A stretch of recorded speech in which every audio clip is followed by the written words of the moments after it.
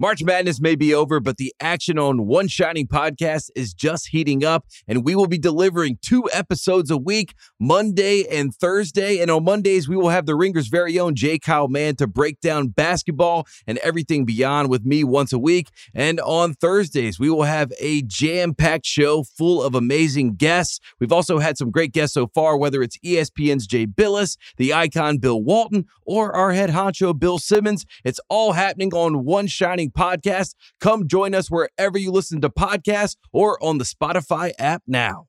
It's the Ringer NBA show presented by FanDuel. The road to the NBA Finals starts now, and FanDuel is the best place to get in on the action. Right now, you can check out the new and improved Quick Bets, which are back and better than ever for the NBA playoffs on FanDuel. Find out what you're looking for faster and easier with more props right at your fingertips. You can check out live bets like 3-minute markets and exclusive live bets like quarter player props, player assist combos, and more. So download the app today and bet with FanDuel, official partner of the NBA. The Ringer is committed to responsible gaming. Please visit rg-help.com to learn more about the resources and helplines available. And listen to the end of the episode for additional details. Must be 21 years and older, 18 and older in D.C., and present in select states. Gambling problem? Call 1-800-GAMBLER or visit rg-help.com. This episode is supported by State Farm. Man, I remember when I first got into a car accident, it was pure frustration because I did not have State Farm. And now that I do have State Farm, it is an exclamation of pure joy. But the only words that you need to remember are, like a good neighbor, State Farm is there. State Farm has options to fit your unique insurance needs, meaning you can talk to your agent to choose the coverage you need, have coverage options to protect the things you value most, file a claim right on the State Farm mobile app, and even reach a real person when you need to talk to someone. Like a good neighbor, State Farm is there. Learn more at statefarm.com.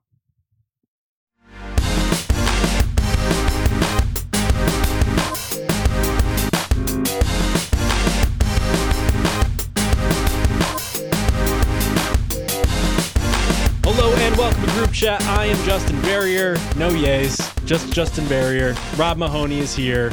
Big Waz is uncomfortably close to me in this studio. We've never been this intimate before. Well, we can get more intimate. Let's do it. Rob put the kibosh on the yays. I just want the people to know that we tried some things with the opening, but Rob said no. Yeah, I think we're all about execution around here, and it just wasn't quite up to Group Chat par. But we're trying things. That's what's really important, Justin. Always trying things. So I'm the Darvin Ham of this podcast, is what you mean? Yeah, you're starting this guy that night, starting that guy this night. You just got to throw things at the wall at a certain point. Yeah, it's actually a pretty good comp here. So today we're going to get into the title pie, something new. Or actually, it's probably the same old thing that we've done. We're going to call it something new. We're going to splice up which teams deserve how much percentage of the title conversation going into the deadline. But first, we got to talk about LeBron James tweeting out an Hourglass after getting lambasted by the Atlanta Hawks last night. And I have to mention, he did this at 2:26 a.m. local time. I presume he's either still in Atlanta or making the trek to the East Coast. They have Boston on the first. Waz, your thoughts?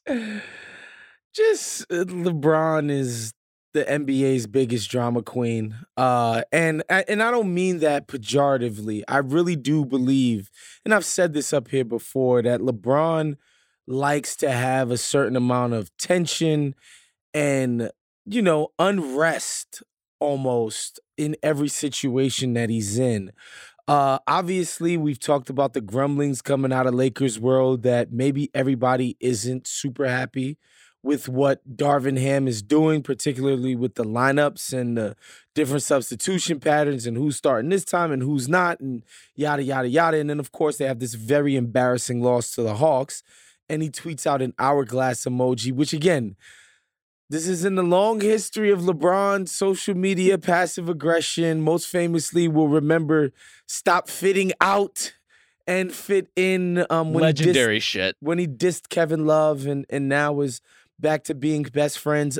Other listeners will remember that during this season, he went out of his way to praise Ty Lue, said, oh, that's Ty Lue's operation. That's Ty Lue's team. Eric Spoelstra got a raise, and then he went on his Twitter to be like, he's worth every penny. He's playing the hits. So LeBron is playing the hits. LeBron is dissatisfied with how things are going on the Lakers. And, he's never going to do the thing where he goes into Jeannie Buss's office or he calls Rob Lowe. Or he I mean, he could call Rob Lowe. He's around. Wearing a neutral NFL hat somewhere, just ready to jump on the line. Or he calls Rob Pelinka on the phone and starts yelling. He's not going to do that. He's never going to do that. He's going to do this. He's going to do the passive-aggressive in the press, at his own press conferences, and nobody is surprised by this. Like, nobody. And there's us thinking it's funny and honestly kind of fun that he does this. I really don't think this is destructive to a team in any way. I agree with you. I was like, LeBron is that kind of guy where he needs a little juice in the room. Like, he needs something going on throughout the season to keep energized sometimes. There are role players who can deal with that better than others. There's certainly guys who can deal with all the trade rumors better than others. Like, it takes a particular kind to get by and succeed on a LeBron James team. But this is what a lot of the great players have done. Like, Michael Jordan was no stranger to controversy. Kobe Bryant was no stranger to stirring shit up. Sure. Guys have done this for a long, long time. LeBron's just elevating the form through emoji. And really what I learned throughout this saga, Justin, is not only are there hourglass emojis, but there's multiple. And LeBron tweeted specifically the time's up emoji. I didn't know about this until Waz, my true detective partner here on this set, decided to dive into it. The thing about the emoji that he tweeted, and I'm pretty sure of this, is that on iOS, it's a time's up, but the Mac iOS, it's like an even time. Mm-hmm. So it's... Not in the time eye up of the yet. beholder, it's ambiguous. Does management view his tweets on iPad? Are they viewing it on their phone? We don't know. We'll just have to see, I guess. If they have an Android, then they might not see it at all. It's true. Little X, little question mark. Could be even worse. I can't wait till someone has to ask LeBron, did you tweet this on a phone or a computer, or what platform did you engage in? X.com. Well, here are the two kind of downsides to doing that, because Rob, you kind of laid out the case for why this is probably a like worthy motivation, or at the very prompted motivation. On the one hand, his other teammates are starting to follow suit. And before this game, Christian Wood, presumably in the locker room, based on the timing of his tweet, tweeted out, LOL. And now after the game, he said that he accidentally meant to quote tweet something and then put that on top of that, which I have to say, as far as like trying to cover your tracks, one of the best ones. This isn't Eric Bledsoe. I was in a salon, my bad. This is plausible. Obviously, it isn't what actually happened, but I have to say, nice job trying to, at the very least, sidestep this. What do you think he was trying to quote tweet? Like just some dank Taylor Swift memes coming out of are coming into Super Bowl fever? Exactly. I miss the days when guys just got hacked. Yes. I was hacked. That's what happened. That LOL was a hacking. I just remember Melo had this really pointed diss for some guy or girl who tweeted at him. It was like he went in. And then afterwards he was like, yo, that wasn't even me. It was a hacking. It's like, come on, Melo. The other part of this, I wonder if how the Gen Z fan base feels about this maneuver, because this is now set in stone. This just kind of feels a little dated for the medium. I wonder if LeBron, much like a Madonna, should be entering a new phase with every sort of team he's griping about. And so when he tweets, I'm kind of I don't take it seriously. Like before, when the fit out thing happened, everything was going wild. ESPN was going crazy. I'm sure they are now as we're recording this, but it doesn't have the same impact. So there needs to be a new iteration, I would say, of this same sort of routine. You got to leave that to the young men in the league. You can't be the guy who's 40 trying to act 20. That is as cringeworthy as anything you could possibly do. Well, unfortunately, none of those young men actually are on the roster because this team is seriously in need of some injection of life. I was watching the game last night between the Warriors and the Sixers, and you could just see the difference that Jonathan Kuminga makes for the Warriors because of the athleticism and juice that he has, the ability to get up the floor while everybody else is like throwing the outlet passes and be like, see ya, like, can you just finish this playoff for us? The Lakers look lifeless going into the deadline. I don't know if we need to really dive into this because we have a few times here now, but I got to say, they got to do something. And the Lakers have been in this position practically every year since LeBron James has been on that team. But I don't know, Rob, what do you think? Like, is there anything new to add to this conversation? I think what's bad about their current position is that they have been better offensively, and yet they still find ways to stumble into these frustrations. They still blow games they shouldn't blow. Their offense and defense can't both be good at the same time. And most importantly, the rotation doesn't have any kind of stability to it. And you can put a lot at Darvin Ham's feet for the way that the Lakers season has gone, in particular his management of specific players, but also just the fact that he hasn't given really any option time to coalesce. Maybe there's a version of this Lakers team that would have worked if you would have stuck with it. And some of it, like I know we've gone around and around with guys like Jared Vanderbilt, for example, who it's so clear that in the playoffs, Jared Vanderbilt is probably going to get played off the floor in some matchups. It's probably not going to be tenable in some matchups. But guess what? You're the Lakers. You're trying to make the playoffs. You're fighting to make the playoffs. I would say in some ways they've gotten ahead of themselves trying to solve future problems and not solve the fact that they are not a good regular season team. So, yes, a lot of people have pointed at Darvin Ham as what the tweet emoji was pointed toward. Our friend Dave McMiniman, also longtime Lakers beat writer, LeBron writer, friend of the podcast. We all love Dave. Tweeted out some interpretations of this Hourglass emoji tweet. Time is running out to turn this Lakers season around. LeBron's career is not a renewable resource, and so it's time to maximize what's left. Patience is wearing thin. Hashtag washed king. Imagine if, I was thinking about this because I just watched The Godfather 2. Imagine if like there was a mafia beat writer, like a Michael Corleone beat writer. Sure. And after he kissed Fredo, someone tweeted out, I think that this means that Michael is looking to make a change. I think that his patience is wearing thin. Why maybe, wasn't that you? Why weren't you live tweeting The Godfather 2? I wish. So here's the thing, and I'm glad you brought up Jonathan Kuminga because he's an example of agitating in the press actually working, right? Steve Kerr had to be dragged kicking and screaming into playing Kuminga more because Kuminga basically hollered in the press about not getting tick, being jerked around with his playing time.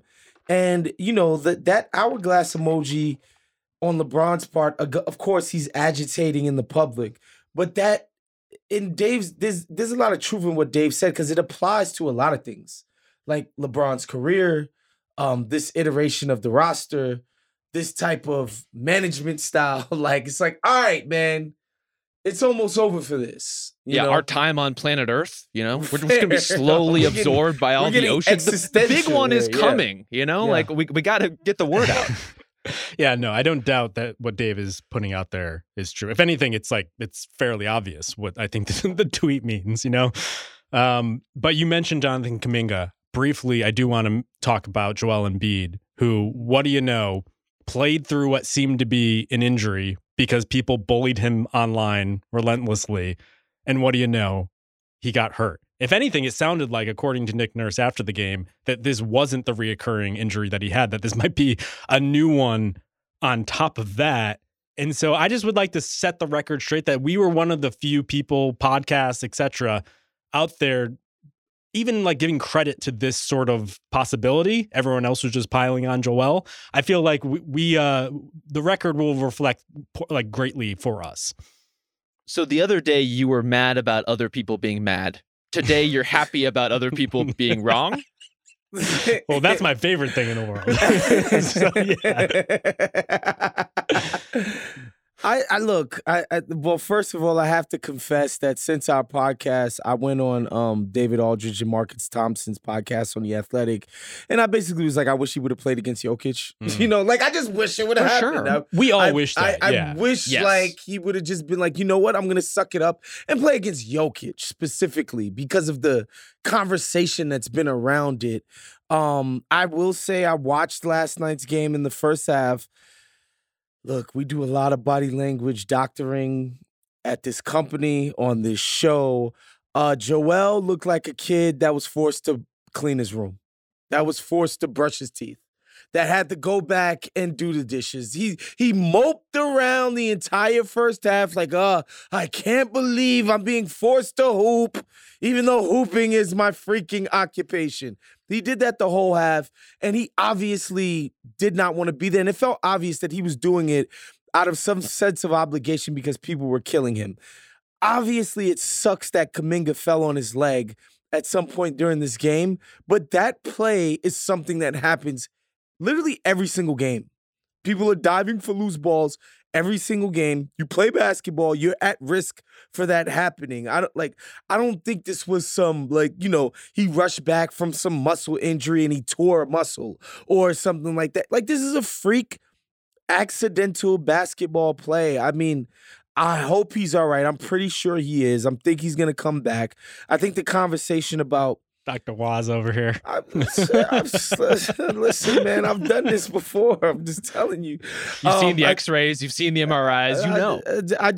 I seem to remember the Giannis hyperextension. I told people he was going to be fine in the playoffs. I have no idea what you're talking about. He went on to win Finals MVP after the hyperextension. But that goes without saying. Look, all I'm saying is there's a conversation to be had about the 65 games, and I think it speaks to the relative, lack of direction of the players' union that this could even come to pass, right? A decision that so many of their membership is against, that it could be negotiated this way. And we could talk about how stupid or smart or whatever it was to put that threshold in, especially considering that stuff like MVP, All-NBA, All-Star teams, stuff like that. There are contract incentives laced within those. So, I mean, that's a different conversation. But the Joel thing, I'm not like, people should feel bad that they encourage this guy to play.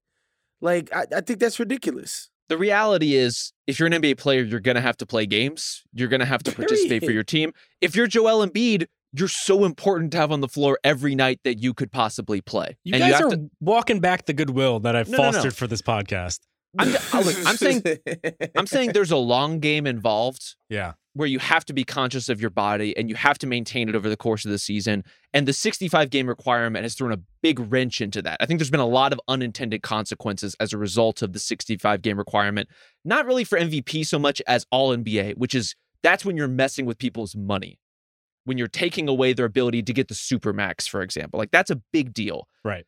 In this case, I think what I'm worried about with the 65 games with Joel, with cases like these, is not, is he going to re-injure the thing he's already hurt, so much as, is the rest of his body already kind of wrung out and overstretched and overcompensating for the injury he does have? And what are the results of that if you're playing extended games because of this pressure? Yeah, that's my thing. I definitely think there is a load management issue that the league needs to eradicate. I understand that. But Joel really isn't the best example in order to apply this conversation. His whole career has been littered with injuries for the first 2 to 3 years. And even beyond that, we worried that this guy would get hurt any minute. He had to go to, where was it, Africa, in order to hide out, in order to rehab his leg just to be able to play NBA basketball. If he's not going to play, and he says he's hurt, and he tries during pre-game in order to play in that game and is a late scratch, I'm going to want to believe him. You know, he's got the 10,000 hours in being hurt, especially with his lower body. So, like, let's just not do that with Joel Embiid. That's all I'm saying. I hear that. At the same time, what I would present to people is, I think the last time something this high profile happened was the 2019 finals with Kevin Durant, where he had the calf injury. Yep. And it seemed like a whisper campaign was started, perhaps amongst his own team, that this guy is milking this injury. He needs to come back. We're on the verge of losing the fucking championship, and he needs to come back. And in that same right leg with the messed up calf, he snaps his freaking Achilles by coming back. That was horrible. Bob Myers boo-hooed in a press conference afterwards. It was so freaking horrible. I say all that to say that ain't this. Okay, some guy fell on Joel's leg, and it's unfortunate. Okay, I wish it didn't happen. I feel pretty confident that Joel's gonna come back at some point and be relatively healthy and ready to go for the rest of the season. That's the diagnosis from Dr. Waz. That's right. That's right. It's a new segment. All right. It has a nice ring to it. Dr. Waz, MD. We'll work on that one. We'll call the University of Phoenix to see if we can get some sponsorship going. At least an honorary degree somewhere, I would think. Yeah, totally. FanDuel's putting the ball in your court for the rest of the NBA season. Because right now, new customers get $200 in bonus bets with any winning $5 bet. That's $200 if your bet wins. So we're looking at Wednesday night's slate. In particular, Suns Nets, the return for Kevin Durant. We'll see if he gets a tribute video on the big screen in Brooklyn, but I actually like the Suns in this one, -3. The Suns have been rolling with the big three in tow, and the Nets, I mean, they're day-to-day at this point, but I personally don't really trust that lineup. But who knows? Maybe Ben Simmons will play in this one, and it'll be a whole different game. With FanDuel, bet on the NBA with a wide range of bet types, including quick bets, live same-game parlays, player props, and more. So visit FanDuel.com/RingerNBA and make your first bet a layup. FanDuel, official sportsbook partner of the NBA. Must be 21 plus and present in select states. Gambling problem? Call 1-800-GAMBLER or visit TheRinger.com/RG. $10 first deposit required. Bonus issued as non-withdrawable bonus bets that expire 7 days after receipt. See terms at sportsbook.fanduel.com. This episode is supported by State Farm. Man, I remember when I first got into a car accident, it was pure frustration because I did not have State Farm. And now that I do have State Farm, it is an exclamation of pure joy. But the only words that you need to remember are, like a good neighbor, State Farm is there. State Farm has options to fit your unique insurance needs, meaning you can talk to your agent to choose the coverage you need, have coverage options to protect the things you value most, file a claim right on the State Farm mobile app, and even reach a real person when you need to talk to someone. Like a good neighbor, State Farm is there. Learn more at statefarm.com. This episode is brought to you by Arby's. It's 3 p.m. and dinner is still hours to come. Maybe lunch didn't quite hit the spot. That's where the new 2 for $5 chicken wraps from Arby's come in. Available in ranch, barbecue, and honey mustard. They're perfect for the afternoon snack attack or as an add-on to your meal. Arby's 2 for $5 chicken wraps are here for a limited time at participating locations. Visit an Arby's near you or order ahead on the Arby's app. All right, let's get to the matter at hand here. So we have a lot of pies on this podcast. We got the praise pie. We got the blame pie. This is a new offering that we have that I've cooked up in my kitchen. That is this Google Doc. This is the title pie. Basically, we're wondering at this point, going into the deadline, which teams legitimately have a shot to win the title. I think that's going to inform some of the action that's going to happen over the next week or so. It's also just like a pretty big question when there are a lot of teams kind of jumbled up at the top of the standings in both conferences. And so what we're going to do is we're going to assign percentages to each team that we think is in the conversation, is in the title race, can actually win the title this year. And then obviously the teams with the bigger percentages are the ones we believe in the most, the teams with the lower, yada, yada. Can we agree? Can we first figure out who's getting pie? Yes, I think that's the first move here. I think what we need to do is come up with the definites and then kind of cross off get the some teams. Pie, even if it's just a nibble of the pie. A little bit of crust. 0.5%. You're getting some pie. Yeah. Okay. Well, so should we start with the bottom up then, or do you want to start with the most likely championship teams? Let's start with the most likely. Yes. I think let's just get the definites out of the way. Yeah. And so here's what I have written down as the clear cut with a bullet. I don't think you guys are going to push back on. Sure. Boston Celtics, Minnesota Timberwolves, and this is just based on the standings as I saw them last night. Not who's actually the favorite for the championship. Right. Yeah. Denver Nuggets, Milwaukee Bucks, Oklahoma City Thunder, Los Angeles Clippers, New York Knickerbockers, Philadelphia 76ers, Miami Heat. With the bullet, no questions, right? I would agree with some. I would disagree with some of those. Interesting. Okay. Like actually winning the NBA championship this year? Yes. Yeah, nah. So like I'm willing to give like a 1% to certain teams, even lower on this list, just to get them on it. Yeah, actually, I think there's more teams that are going to get into the 1%, less than 1% kind of category. Because in part, what we're calculating is not just how good they are, but do they have the capacity to make one more move? Do they have something in them that we haven't seen yet? Right. So at least Rob and I agreed that these are the teams that are in consideration. So we won't cross them off right now. Cleveland Cavaliers. Rob, do you want them on or off? I want them in. Okay. Sacramento Kings. I think no. I would probably agree. Definitely agree. Phoenix Suns on. Yes. They get some, they get a nimble little pie. Dallas Mavericks. Okay, so the Mavericks, I think, they're the worst team I'm willing to consider. I think. So that's like a 0.5% of the pie. Yes. So that's what I was thinking for them. They get to lick the pie. The tin, yeah. So these are the teams that we're crossing off entirely then. The New Orleans Pelicans, Los Angeles Lakers. Los Angeles Lakers? That's tough.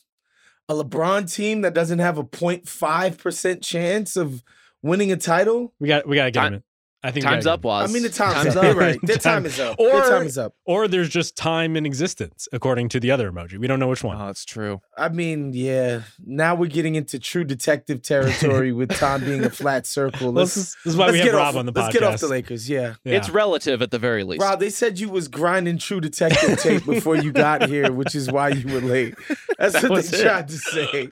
I'm on my fourth rewatch, combing the backgrounds of scenes, just trying to see photos on the wall. Yeah. All right. So other teams that wouldn't be in the mix: Indiana Pacers. I think the Pacers have a case. No. No, not even a 0.5% chance. No. No. No. Have you watched them recently? I've watched them with Tyrese Halliburton and Siakam on the floor together, in which they're blowing teams out by like 30 points per 100 possessions. Hasn't he only played like 2 games with Siakam? Oh, it's a baby little sample size. Tiny little sample size. Okay. They did look pretty good against the Celtics last night, but the games without him have been brutal. I don't know how healthy he is my question. It's going to be a matter of who's healthy for them. But in terms of like their top 8, I think their top 8 is a group that I trust more than some of these other teams we're about to eliminate. So maybe a borderline team, if you guys don't have any faith in them at all, that's fine. But I think there may be in the 0.5%, or if you want to really shave it down, 0.3%, 0.1%. But I think it's higher than 0. So we have 14 teams currently in the mix for pie. The Golden State Warriors are the last team that I have on the list as a potential. It's just, I don't see it. I don't either. I don't see 4 rounds of winning hoop. No, there's just no. And that's my question with the Pacers. Like, we're getting rid of the Warriors who have proven it in the playoffs. Yeah. If the Warriors are out, to me, the Pacers can't get pie. Pacers are out. I'm sorry, Rob. No pie for them. By the way, I have to say, like, we've come up with some dumb bits on this podcast, but as I was writing out title pie pre-deadline on this doc last night, I was like, this is the dumbest shit we've done. Do we have an official name for this segment? Title pie. Title pie? Pre-deadline edition. All right. Pre-deadline edition. Meaning we're going to revisit this, Rob, after the deadline. That, listener, is a promise. Yes. All right. So where should we start? With the Lakers, perhaps? If we must. Waz, where are you on them? Do they get a percentage? As things stand, no. This is not a team capable of winning 4 rounds in Adam Silver's NBA. Like, it's not happening for them. One, just obviously the disdain they have for their coach right now is just obvious. The unevenness of the roster is obvious. The age of LeBron James, the injury historical risk of Anthony Davis. Like, there's so many things going against them that I think it would just be foolhardy to think that these guys are anything other than, going to be an also-ran this year. Well, let's stack the percentages for them. What do we think the odds are that they even make the play-in? Oh, I think they will. So here's the difficulty Absolutely here. Making the play-in. Because we're doing this right before the deadline, and I have to believe the Lakers are among the teams that are going to do something. Maybe it's a DeJounte Murray. Maybe it's something a little bit lower. Maybe they just get rotation players in there. But I think last year's post-deadline period is at least enough to give them a percentage, because look what we saw about them just filling out the rest of the roster. They made it all the way to the goddamn Western Conference Finals. Yes. Now, they didn't make it to the finals, did not make it to, obviously, winning the title. And so if you want to push back on that, you could say that there was a pretty low ceiling, or not low ceiling, but high ceiling for that team inevitably. And so if you're like, well, I think they can get back to the West Finals, but they can never make it past the Denver, an OKC, whomever, I'm willing to buy that as an argument as well. Yeah, I think I'm would need to be sold overwhelmingly that they could make it out of one round. Okay. I don't think this team has what it takes for even that, especially when you think about if they do make the playoffs, they're going to be playing those Minnesota, Denver, OKC teams starting in round 1. So they're going to have to beat teams that are that good basically every round to even get to the conference finals, and then certainly to make it out of the West. I don't know. Like, if this team just had DeJounte Murray and it was Murray, Reeves, LeBron, AD, fill in the 5th spot, Taurean Prince, whomever you want to throw in there, Vanderbilt, whatever. Like, that's enough to put LeBron into a series, especially with a team that hasn't been through the crucible of the playoffs. And as we know, one of the rules on this podcast, you have to have done it in the playoffs previously for us to believe in you. Which team has that more in abundance than the Los Angeles Lakers? So I would advocate for at least the percentage, but this is a group exercise, so I'm willing to concede here. I think if the season ended today, which is another sports media crutch that I love, but if the season ended today, and, we threw the Lakers in the play-in mix, like, I would have no reason not to believe that they couldn't, beat New Orleans or Dallas or Utah or somebody to get into the actual real playoffs. And then the question becomes, like, honestly, outside of Denver in a do-or-die situation, I don't think Oklahoma City overwhelms the Lakers. I really don't believe that, particularly because they're so young and they're so freaking skinny. And, those are the type of, like, these, like, teams that are lacking in physicality are the kinds of teams that the Lakers tend to thrive against. See the Warriors last year. In a do-or-die situation if the season ended today. But the season isn't ending today. And there's so much room for things to go even more horrifically worse. Particularly, again, if you think about the injury risks and all of that, again, LeBron's age, AD's history, like, either anything happens to one of those guys for any period of time, this team is donezo and dead in the water. So, as it stands, I just, like, as they exist right now, I don't see how they could go to win a fucking champ. That's just impossible right now. Like, it feels impossible. For the record, I do think they would be overwhelmed by teams like the Thunder. I think that teams like that just have more than the Lakers can handle in a lot of different respects. I think if we saw that series, Shai Gilgeous-Alexander's the best player in it. And that's a huge, huge problem for the Lakers. You guys are doing the same thing you did last year, where you're letting the recent results color your perception of the bigger picture. All right. Like, I think LeBron in a series is going to have the edge on virtually anyone. And while on paper they don't match up with the talent of some of the teams that we're mentioning, I think he has to be in there. But here's what I'll do. Since we're doing this pre-deadline, they haven't actually made the moves that I'm assuming they're going to make. Let's put them in the 0 pile until they actually do that. And when we revisit this will make a little bit more sense. Well, but I think we need to wait in the possibility that they could. So I think that puts them more, given what we've talked about, in the 0.5% to 1% kind of group. I would advocate strongly for them being 1 to 2, but it's up to you guys. Waz, how do you feel? Maybe let's start with 1, Waz. How do you feel about that? Let's start with 1. Meaning 1% or 2%? Yeah. 1% chance that the Lakers win the title. I don't think there's a 1% chance. The way things are going right now that this team could win the finals. Nor do I. And I don't think... And I think the reason why somebody like LeBron has to agitate in the press the way he does is because it's not a guarantee. He doesn't have this, like, direct line, the genie, to be like, go out and do this thing. Or else I feel like some of these things would have happened already. And so he's doing it in a different kind of way. So that, to me, that means there's a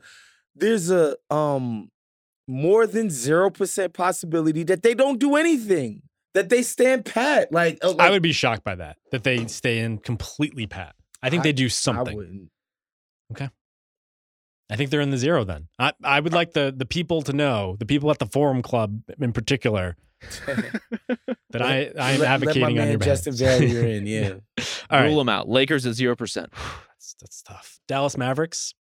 Rob, you're the one who wanted them here. Yeah, I'm willing to entertain them for a few reasons. One, they haven't been healthy all season. So I don't think what we've seen from them really captures what they could be. Two, they do have a chance to make a move at the deadline in a way that consolidates some of their roster and actually makes them better. And three, they have a dude who can score 73 points in a game. And I think the Luka and Kyrie factor gives them an ability to overwhelm and outlast in series that some of these other teams just don't have. So I'm not saying they have a great shot. They have a lot to prove. Their defense is not at anything resembling championship level right now, but 0.5% seems reasonable. I think anyone with a superstar on Luka's level deserves at least a one. Yeah, that's why that's I'm kind of advocating for the Lakers here. Young legs. He's a younger superstar, right? And so actually having him do the work of superstardom is not as onerous as it is on LeBron and AD, obviously. And so, yeah, I'm fine with them having, a snowball's chance in hell of winning a championship this season. Sure. Well, It's a high threshold. Yeah. The deadline also relevant to this team as well. Rob, you spent a lot of time down there recently. Do you expect them to do something here, just considering how all in they are at this point, but they still have at least a pick to trade? Why not just keep going down the rabbit hole? I think they will at some point. The question is whether it's at this deadline or in the offseason potentially, but this is a team with very clear needs, that needs size, that needs defensive rebounding, that has in some ways more players than they can actually kind of fit into the rotation. So a consolidation will make sense at some point. I just don't know if they feel confident enough in what they've seen. And by confident, I mean confident in the clarity to know what it is. To know, what do we even have when basically every game they've played this season has been without, two guys in their rotation? I would say 1%. Let's give them a 1. I think we need to talk about the Cavs now, who, incredible. Even though Evan Mobley comes back, doesn't look good at all, still beat the Clippers on their home court, which I have to say, of all the alternate home courts, the Cavs, the land, floral, whatever is going on there, I like it. The land as a nickname is the dumbest fucking thing in history. God, just something LeBron said once specifically to try to give them a nickname. Having said that, the court itself, the jerseys, not bad. Is the land not a broader Cleveland thing? No, hell no. I just assumed it was something LeBron was trying to started in make 2014 when he came back or whatever. I'm back to the land, or all of the crappy "I'm coming home," all of that nonsense. It was all part of that terrible, cynical marketing push of him going back to Cleveland. I just feel like once LeBron said it, it got seeded in my mind that this has always been. This has always been the nickname. It's been the land as long as I can remember. Not a thing. So the Cavs have been on a heat rock of late. They just got Mobley back. Garland, I think, is coming back later this week. So the cavalry is coming. I don't know if that's a good or a bad thing because they played so well without those guys. I am of the opinion that this team doesn't deserve to be on this list. I think they're very good. I'm happy for them sorting things out, but they're the clear sort of team that I don't think actually has a chance to win the title, even though I think that they might make it to, let's say, the second round this year. I could see that, but that for me is their ceiling. The ceiling feels very harsh, right? It seems pretty established where they can't go. And what makes them confusing is, as we've said, as they get healthier, their playoff outlook only gets more and more complicated. And that feels like a problem coming off a team that last postseason was basically pushed into a full-on existential crisis on the court against the Knicks. The fact that the Cavs don't really know who they are at this stage doesn't preclude them from winning games or being good or rallying in the way that they've rallied, but it isn't necessarily conducive to a long, successful playoff run.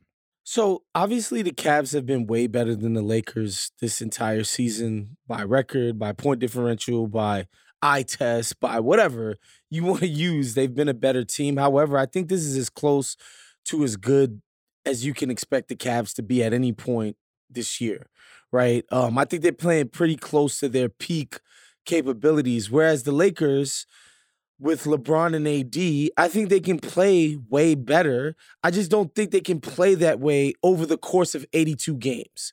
And that's why their record looks the way that it looks, because what it would take for them to play at a playoff level, their bodies just cannot sustain that over 6 freaking months. Like they can't play 6 months of basketball that way. But if you ask them a week and a half, 2 weeks at a time to do it, later on in the year, I think they would be much better. But again, getting there is why we excluded them. And I think for, some of the same reasons, but, a little bit different. I don't think the Cavs are capable of playing much better than this. I don't think a playoff series turns Donovan Mitchell into this guy that controls the game and can dictate to the best defenses in the NBA. I think this is who they are. They're a nice regular season team. But when push comes to shove, let's just say they get shoved out of the way. They get shoved out of the way, right? Like let's just say they ended up against the Knicks in a 4-5 again. Like, does anybody think they could beat the Knicks? No. Especially not the way the Knicks are playing now. Right. No. Oh boy, Taj Gibson back. Can't beat that team. Well, so Justin, are you zeroed out on the Cavs? I'm zeroed out. Yeah, you? I could see 1%, but I look, I think if you're going to make the argument for Cleveland to have anything, it would have to be on the grounds that they would be materially different from last year. And the way you make that argument would be their stars have been through the crucible, seen the playoffs, they know that intensity, maybe they learned from it, maybe they come to it with something different next time around, even if it is against the Knicks. The spacing is different and in some ways better. Max Strus at least gets guarded. He's not hitting a ton of threes this season, but he gets guarded. Dean Wade's hitting over 40%. George Niang is going to get those shots up. Those are guys who do make an impact on the spacing. And to be honest, the Knicks are a uniquely awful matchup for them, as we saw last time around. And so maybe if they dodge the Knicks in some way, they have a better chance of advancing, but I don't even know who the better outcome would be, the more preferable opponent would be. The Sixers? No. Especially Joel. I don't see that. Joel is healthy, though, as you said. So he's going to be healthy. Don't worry. So I'm going to zero them out.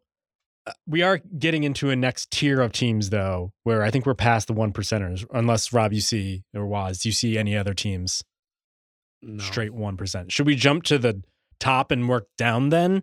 Or do we keep going up? Okay. You want to start with the Celtics? Sure. Yeah, I think the question is, how much pie are we giving them? 51%. Is that a genuine suggestion, or are you fucking with me right now? He's fucking with you. That would mean that to him, they deserve the biggest slice of the pie of every team in the NBA. I will bet literally anything you want on the field. All right. So what's a more reasonable pie suggestion? 30%? I have 23% for the Celtics. Okay. That's what I was thinking. Because if I'm giving Denver like 35, basically 1 in 3 chance of winning this thing, the Celtics got to be in the freaking 20s. Here's my suggestion, and I think this gets at the broader exercise here. I would give the Nuggets and the Celtics a heaping portion. I would let them split, for instance, maybe 30 and 30, and then we figure everything else out. But I think you guys are agreeing that these are the two teams to be at this point. Yes, they are going to get half or a little more than half of the pie between the two of them. 30 and 30 is a lot considering the number of teams we have left to go through. I think especially in the West. Like, there's a lot of West teams that have a reasonable case. And by reasonable case, I mean are probably going to end up around 10-ish% of this pie. Here's the thing. Here's my thing. Any team that beats Denver in a playoff series out West can beat the fucking Celtics, okay? Like, I'm sorry. Like, this idea that a team would beat Denver, but they'd play the Celtics and be like, oh, I'm overwhelmed now. Like, there's just no way. I refuse to believe that. Amid all our incredulity, we should acknowledge the Celtics are definitely the best team this regular season. Yes. Definitely have the most loaded roster in the league. Yes. If only any of that made me feel great about how they're going to react when they get smacked in a series. Like, I'm not concerned about the Celtics falling apart, but I'm still concerned about them spinning sideways in like a deadlocked game 5 or not closing out a series the way they should. Like, those thoughts are still bouncing around my brain, and like blowing it in some fourth quarters against like these teams that they should beat doesn't necessarily help that. Sure. I agree with that. And I do think recency bias is probably going to play a large effect here because the Celtics have been a little shaky of late, especially against some of the better teams. Even last night against the Pacers, all of a sudden that became a game. Kristaps Porzingis goes out. Oh no, the season is over. The season does probably hinge on the lower body of a player who has been consistently hurt outside of last season throughout his entire career. So I will grant that. Having said that, Jamal Murray missed 2 months?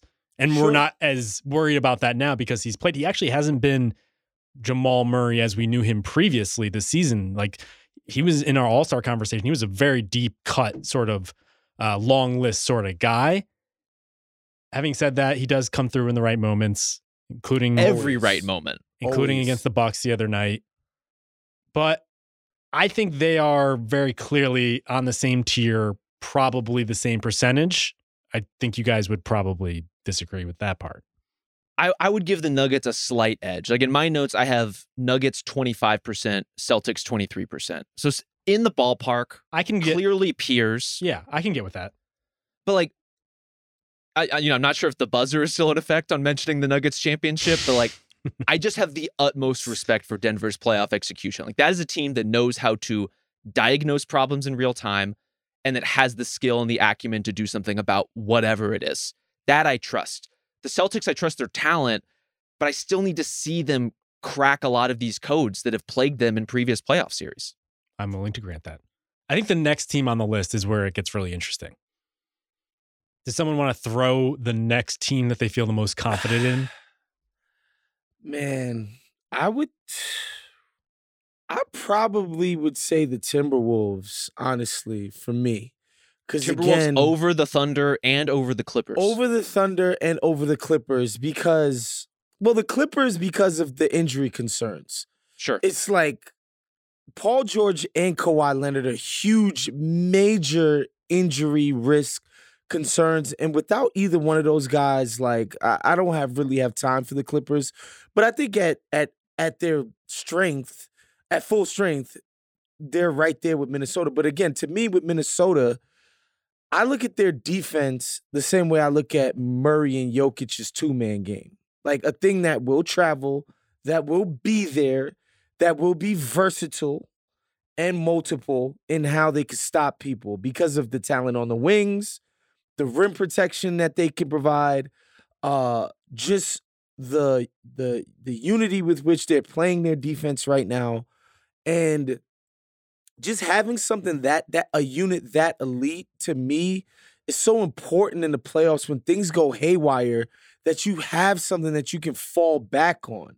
That's why, that's the thing about Denver. It's when something goes haywire in the course of a game and the crowd is yelling at you, they just go, all right, run the Murray Jokic two-man game. Just do that. Just spam this shit. Make these people come up with answers for this freaking unstoppable action. So obviously the Timberwolves defense isn't as proven and playoff tested and all of those things.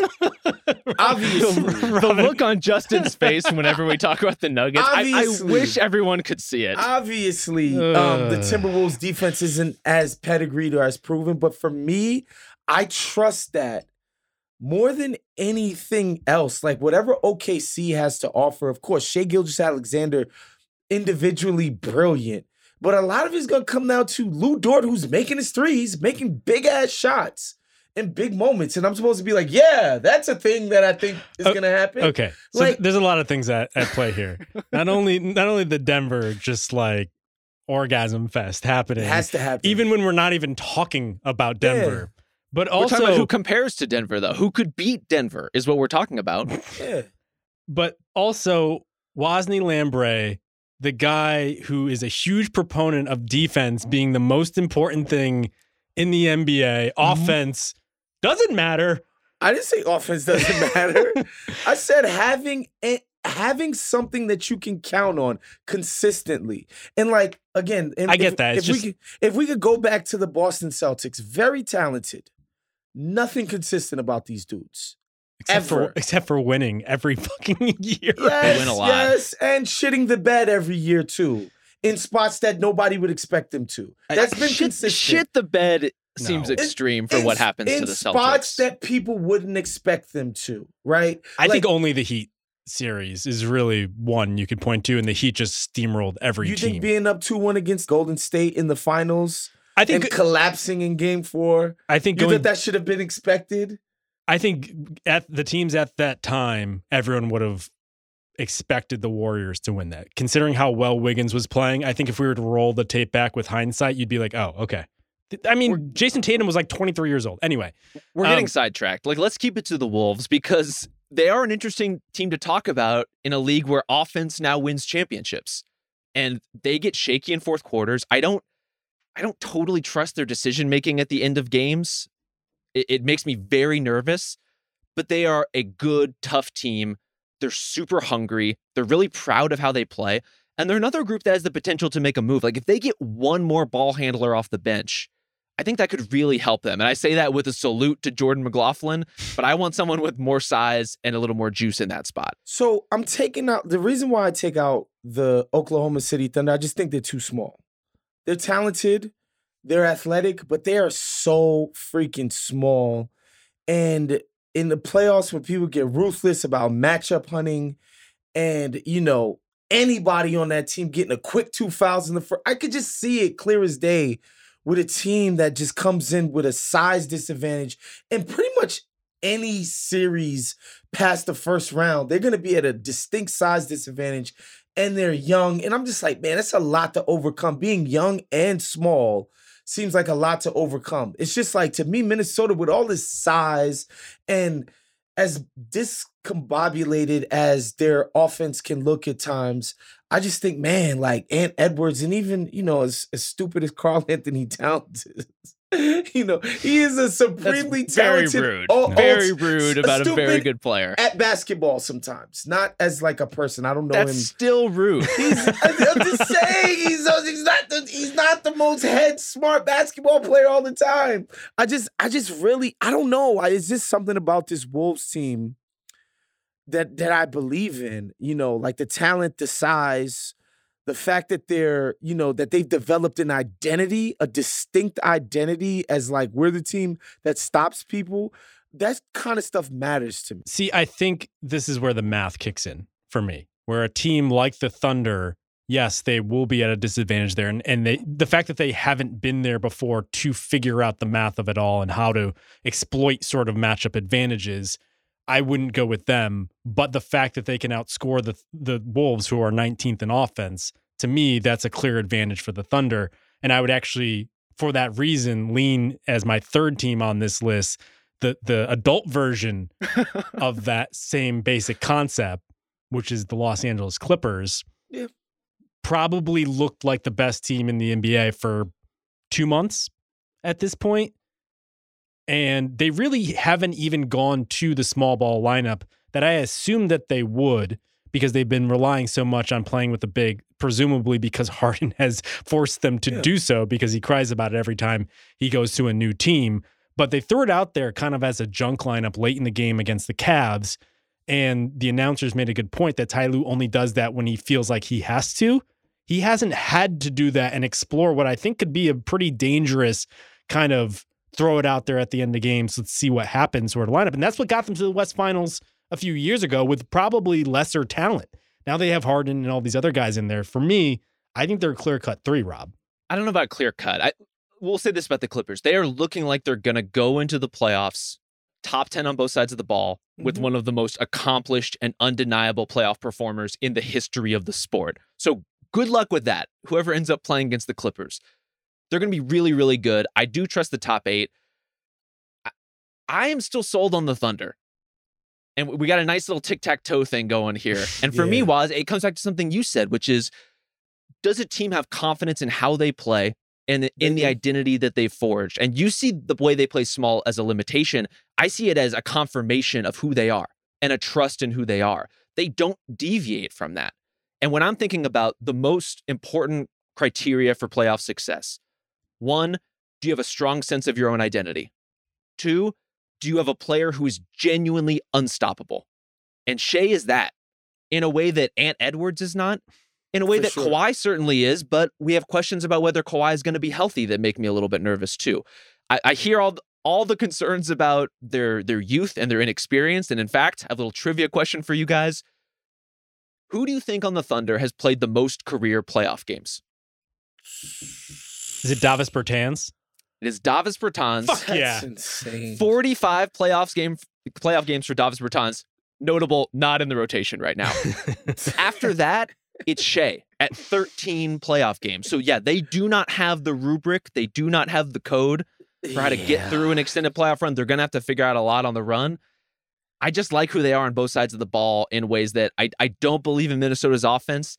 And even with the Clippers, I would say for me, it's OKC, Clippers, Wolves. That would be my order for these three teams. Yeah, like I said, if all things being equal, I would say the Clippers are above all of these guys. Like the amount of conference championships, finals appearances, like collectively in their main core is insane. And we watch young teams get outsmarted all the freaking time. Like even think about Sacramento against Golden State, who we all know was a fucking they were a train wreck last year. And they basically got past Sacramento with guile, right? So we watch young teams be more talented, have their stuff be more put together every single year, and just get outsmarted, right? And that's my blockage with OKC. It's like they're gonna outsmart you in the playoffs. They just will. Like it's just it's almost like, you know, every year these rookies that we like come into the league and it's like, oh, he's going to come in and have NBA defenses figured out. And it's like, no, that's not how this works. There's a learning curve. There's a reason why the best teams typically have guys that had to, you know, take these steps to the top and reach their ultimate success. And so that's why, to me, I'm going to stay skeptical of OKC, man. I love watching what they're doing on a game-to-game basis. And just the confidence with which they play is really fun to see. But yeah, I hate youth. Well, do we split our differences here and put maybe the Clippers next? Sure. And then we can sort it. And maybe the answer is OKC and Minnesota are like the same percentage, right? I think so. All three of these teams are going to be pretty close to one another, I would think. And by the way, it's not as if Minnesota in the last 2 years in the playoffs have proven to be like, you know, some savants, right? That hasn't been the case. But again, man, I don't know. I love the talent.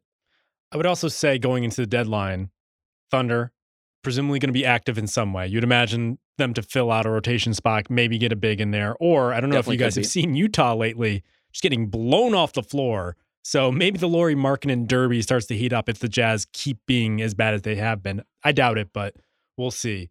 We should probably also talk about the other two teams in the East that I think factor in here. The Bucks. Well, do we want to put percentages on these teams first before we move on to the East? Or do you want to do it all collectively? I think we want to do it collectively, if only because we're kind of overlooking the Bucks and the Sixers in this conversation. Now, it's a completely different conversation today, not knowing what Joel Embiid is going to be able to do.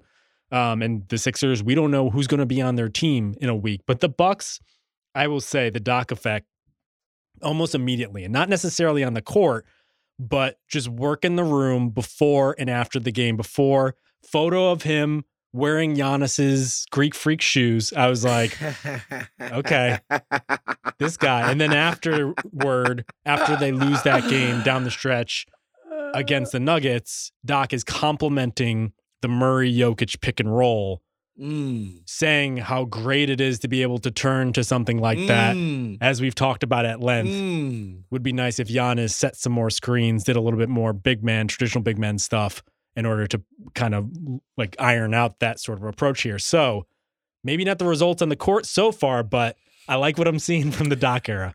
Yeah, I think the thing about the Bucks that, you know, obviously when the season started, I was super high on them. This is obviously, again, before I realized that their coach was a complete tire fire and would be fired at some point. Before I knew that to be the case, I was super high on this bunch. I think the problem for them is that they're starting from scratch.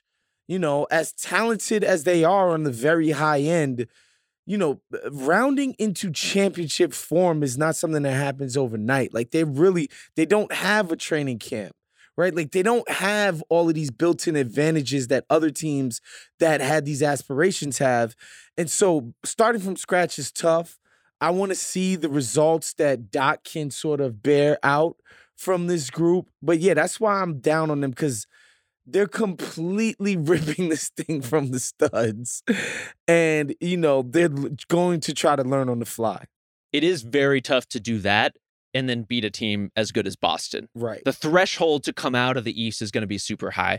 But what the Bucks have working in their favor is they don't have this same glut that you have out West. They don't have the Wolves and the Thunder and the Clippers. And that's before you even get to best case scenarios for teams like the Suns, for example, who could be in that mix too if they really click.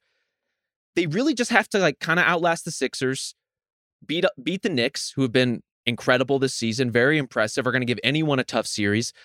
But other than that, do we feel really confident in any of these other Eastern Conference teams? I think the field is just smaller in terms of who Milwaukee has to beat. And so there are outcomes where the Celtics don't perform up to expectations. Kristaps Porzingis gets hurt.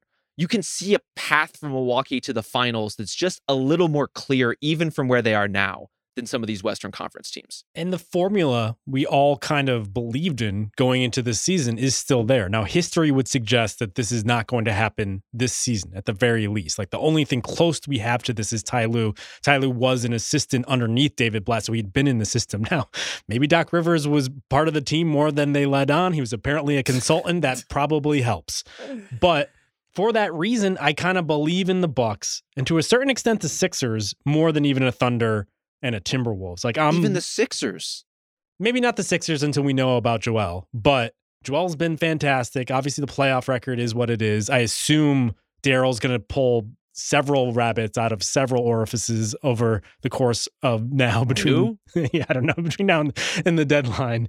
But for that, I kind of find myself leaning on star power and the teams that have the better, easier path. And also the teams that have been there before. To quote the great Wosny Lambre, you have to do it in the playoffs for me to believe that you'll do it in the playoffs again. But the crucial part is you got to do it again. Yeah. Do it in the playoffs, then do it again. And has Joel Embiid ever done it in the playoffs? Well, second round. And just got to the second round. Just think about it. If the Bucks stick to this number 2 seed, they basically are going to end up playing either Miami, Orlando, Chicago, Atlanta, or Brooklyn? That's just like... Well, is Ben Simmons playing or not? Okay. All right. Yeah, That's going to make it even easier to get to the next round. Are we kidding? I forgot to throw them on the bottom of this list. You see those tip outs? I'm just saying, just Athletic look at that. as hell. Yeah. Just look at that in comparison to playing a Dallas or New Orleans or LA in the first round. Like, it's just such a different challenge. That's why, their percentage has to be higher than those Western Conference teams. Because, I could see New Orleans giving OKC a tough time. I could see them giving Minnesota a tough time. I could see, all of those top teams in the West having a tough go of it in the first round, maybe even being upset.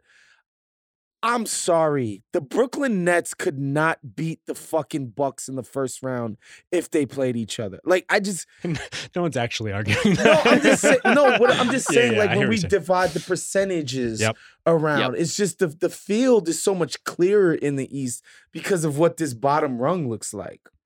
How do we want to put the Sixers in this mix? Because there are the questions of whether Joel can play up to an MVP level in consecutive series. There are the questions of whether his body can make it through consecutive series. 2 big questions. They also have a bunch of other guys they need to get and keep healthy. Like D'Anthony Melton's been out with a foot injury. Rob Covington's been out with a knee injury. Hasn't played in this calendar year yet. Nick Batum has been healthy, but is now out. And I think a lot of their championship case is going to come down to what they do at this deadline, what kind of trade they could swing, because they're a team that could get a role player who could really move the needle or a star who could dramatically change things, but would leave them with a lot to work out between now and the playoffs. So I think this is a second tier. If we want to put the Nuggets and the Celtics on the first tier, I think Thunder, Clippers, Wolves, Bucks, Sixers is probably its own. I would probably say Clippers, Bucks, Thunder, Wolves, Sixers. Sixers can't be in there. Sixers are probably clear-cut fifth on this. Yeah. I think Sixers have about as good, maybe almost as good a case as the Wolves. They have elite talent. Yeah. They've been very successful on both sides of the ball. They do have, like a guy like Tyrese Maxey does have some growth to show in terms of his ability to actually read playoff level defenses at the point of attack. That's a very different thing from what he's done in the playoffs, where I know he's been good, but a completely different role. So I want to see some of that. So I think Minnesota and Philly are at the bottom of that conversation. I think it's fair, given the conversation we've had, for the Clippers and the Bucks to be at the top of it. And so then you're looking at probably OKC in the middle. Okay. You good with that? Yeah, I'm good with that. Like the Joel thing where he has to overcome, one, how terrible he's been in the playoffs relative to his regular season performance. Obviously, he hasn't been like some scrub in the playoffs, but just compared to what he's done in the regular seasons of those seasons, it's been bad. And, you know, he's typically had some nagging injury at some point in every single playoffs, right? And so those are two big things to overcome. Here's my proposal as far as the percentages go. Mm-hmm. Clippers and Bucks, maybe like 10%. Okay. OKC, like maybe 9% for OKC, 8% for Minnesota, 6 or 7% for the Sixers. Fittingly, you know, we got to honor the namesake. That sounds fair to me. We could do that. Where would you lean on the Sixers? Do you see them more as a 6% kind of team or a 7% kind of team? How close to Minnesota do you think they are? I personally think the Clippers and the Bucks are their own little mini tier at the top there. Then the Thunder, Wolves, and then the Sixers. So like I would almost group them 2, and then 1. Yeah. So that would lean more on the 6 side of things, I would think. Why don't we leave your math the way it is, because my head is spinning at this point, and I'm sure the listeners is as well. I'm sure everybody's just like, what's happening? Whatever happened to the pie? We're gonna need. What was the Kevin Durant tweet about? Like, why are you talking about charts when we're talking about hoop? That's kind of what we're doing in here on podcast form. So we're gonna need to visualize this at some point, I think. Well, should we talk about the Knicks then? Yeah, I think that leaves us with the Knicks and the Heat and the Suns are kind of the 3 teams we have left. Mm-hmm. And for reference, we have like 8% left if we don't want to adjust any of the other numbers we have. That seems fair. The Heat is all pedigree, because that shit has not happened on the court. Yep. Which we would have said the exact same thing last year. I said earlier that the Mavericks were the worst team I was willing to entertain. The Heat are actually the worst team, because they are 23rd in point differential right now. They have not put it on the court. Jimmy's missed a bunch of games. It's been bad. 3-7 in their last 10. They've lost 7 in a row. Like, it's been so freaking bad. Yet, you know, because they're like a goddamn zombie that you can't kill, I would never just completely write them off. But on the court, this is a 0. This is a past 0. This is a -33 wind chill. So 0. So we didn't talk about last week when we talked about the Terry Rozier trade, is that in the big discussion about waiting for a star or going in on this team and just supplementing what they already have, doing so also forces you to do that midstream in the middle of a season where the middle of the Eastern Conference has gotten pretty either or. Like it's gotten pretty competitive.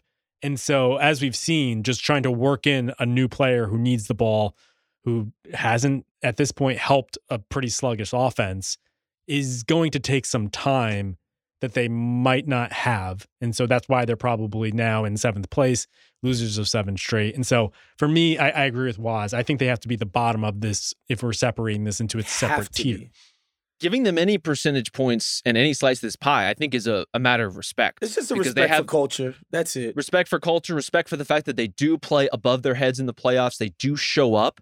But at this point last season, the Heat were a top 5 defense and a solid winning team.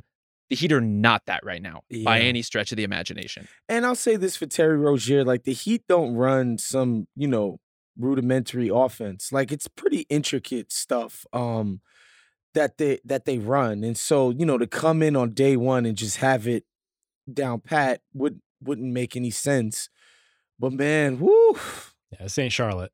It's looked as bad as it's looked in a long time. Well, he has to adjust and they have to adjust to him too. Because to your point, Justin, about like incorporating a new piece at this stage in the season, Terry Rozier isn't a star, but he's a high usage guy. And most importantly, Kyle Lowry was about as low usage as you could get. So the contrast between what has been happening and what is now happening is pretty intense for Miami's system to incorporate. They also have to adjust to a new reality in which the New York Knickerbockers are a goddamn juggernaut. Winners of 8 straight as we're recording this. They lose Julius Randle. Doesn't matter. Happens to also coincide with some pretty easy schedule. Yeah. But there's just something with this team that hasn't been there before. Getting OG in there has just clarified this team in ways that like I never imagined. And all of a sudden I'm starting to think about them on the same tier as the Sixers rather than on the Cavaliers, which I think is the chasm in the Eastern Conference, at least when it comes to playoffs. I'm trying to get on that level of putting them in the Sixers tier because there's still some things with them that leave me a little wanting, namely 9-16 this season against teams that are over 500. Yep. Now, OG has completely changed the look and the fortune of the team. There's no doubt about it. They are a fundamentally different group now than they have been. I think they can and should expect to win a playoff series. Like they should be penciling that in for themselves. The question is what happens to them if and when they make it through. When they hit a team like Boston, who I think they could push in a series. That's not the matchup you want. Yep. And I think it's hard for the Knicks to get into the space in the standings where they're not clawing it out with whoever the first seed in the East is going to be in the second round, and that's probably going to be the Celtics. Yeah, I don't see them scoring much against the Celtics matchup, but it's hard to argue with what they've looked like since the trade, right? And Brunson, he's just playing completely out of his mind. He looks like a star, like a real star, not like, oh, okay, this is a nice player. Oh, it's cute what the Knicks got going on. Like he makes a difference and actually controls the pace and the tempo of every Knick game damn near. It's kind of crazy to watch. It's just, once you get into the playoffs, and as much as we love OG, Julius Randle is still your second option, man. That's the thing. Like everyone spent that week arguing about whether Jalen Brunson could be the number 1 guy on a championship team. That's not the question. The question is, can Julius Randle be the number 2 guy on a championship team? A player who has shot 34% for his career in the playoffs. Jesus Christ. And there are some injury caveats to that, but I don't know how you could feel great about Julius Randle being one of your key guys when the chips are up, when the stakes are high. Like that's where I get nervous about the Knicks. I don't worry about Jalen Brunson. He's going to get buckets against basically anyone they play against. Randle had an interesting part of the season, first half of the season, where he instantly had a putrid start to the season, right? First month plus, really bad. And he changed a little bit where he stopped taking as many threes, started to put his head down, go to the rim. And I was like, Randle's figured it out. Using his arm as a billy club. Yeah. You look now, though, not a goddamn thing is different. They just probably have more spacing. The guy's always going to be who he's going to be. Sometimes the shooting there. Most of the time, it probably won't be there. And I actually think this is an interesting litmus test for the Knicks as a whole. I know this isn't what we're doing here with the pie, but if the Knicks survive the next month plus without Randle and don't miss a beat, I think that's a pretty clear sign that like this guy is not a clear foundational piece. And that's not something that we need to be convinced about, but it does feel like the Knicks themselves might have to because they have hung on for goddamn dear life with this guy. I saw the sign.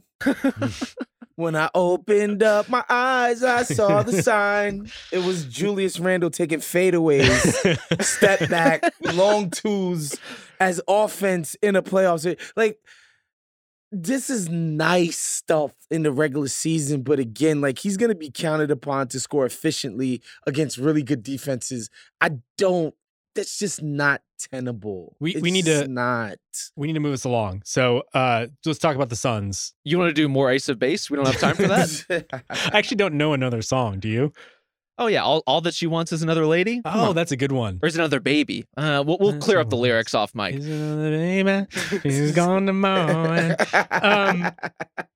So here's going to be a contention point. So I'm glad I'm bringing this up right at the end. I would have the Suns probably closer to the Bucks than the Knicks.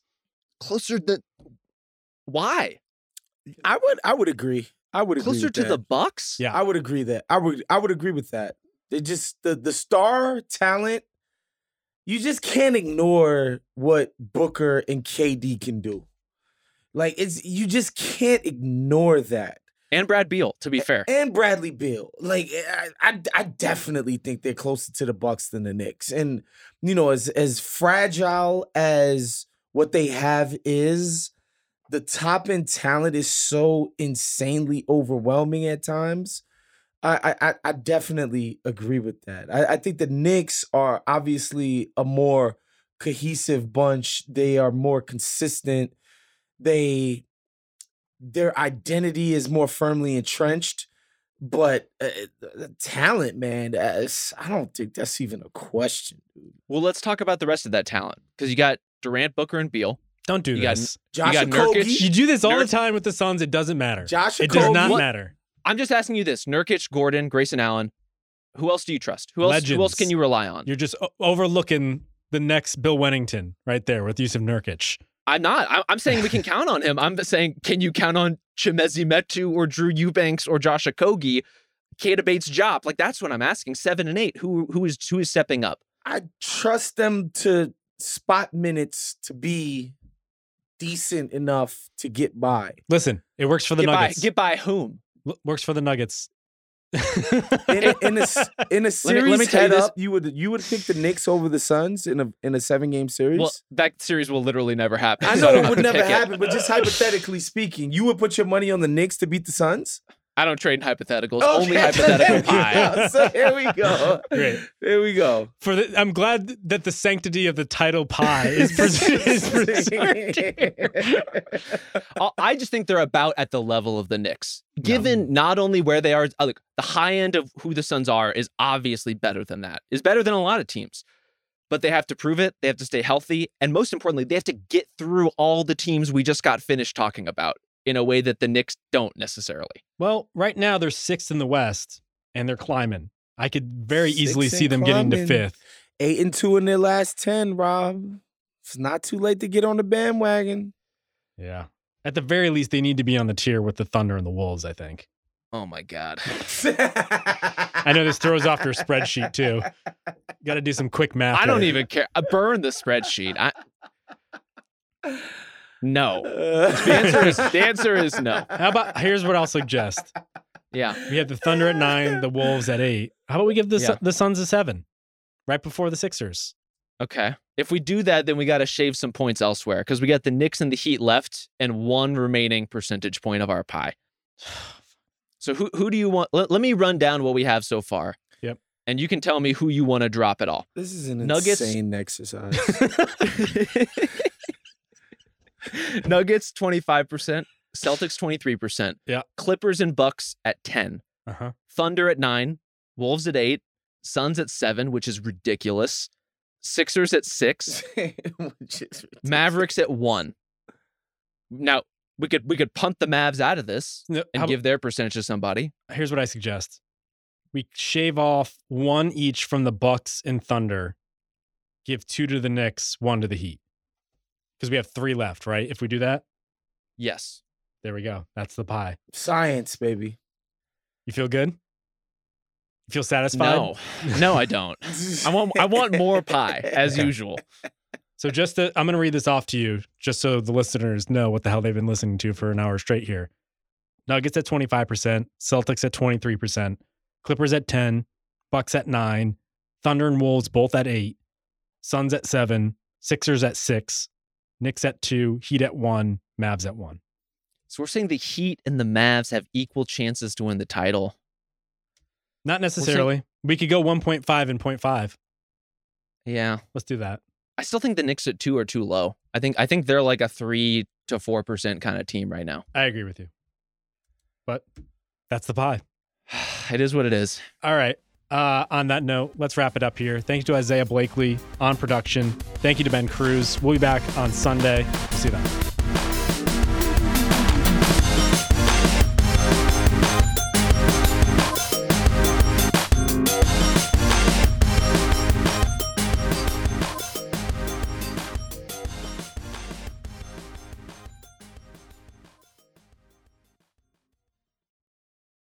Must be 21 plus and present in select states. FanDuel is offering online sports wagering in Kansas under an agreement with Kansas Star Casino LLC. Gambling problem? Call 1-800-GAMBLER or visit FanDuel.com/RG in Colorado, Iowa, Kentucky, Michigan, New Jersey, Ohio, Pennsylvania, Illinois, Tennessee, Vermont, and Virginia. Call 1-800-NEXT-STEP or text NEXT-STEP to 53342 in Arizona, 1-888-789-7777 or visit ccpg.org/chat in Connecticut, 1-800-9-WITH-IT in Indiana, 1-800-522-4700 or visit ksgamblinghelp.com in Kansas, 1-877-770-STOP in Louisiana, visit mdgamblinghelp.org in Maryland, visit 1-800-GAMBLER.net in West Virginia or call 1-800-522-4700 in Wyoming. Hope is here. Visit gamblinghelplinema.org or call 800-327-5050 for 24/7 support in Massachusetts or call 1-877-8-HOPE-NY or text HOPE-NY in New York.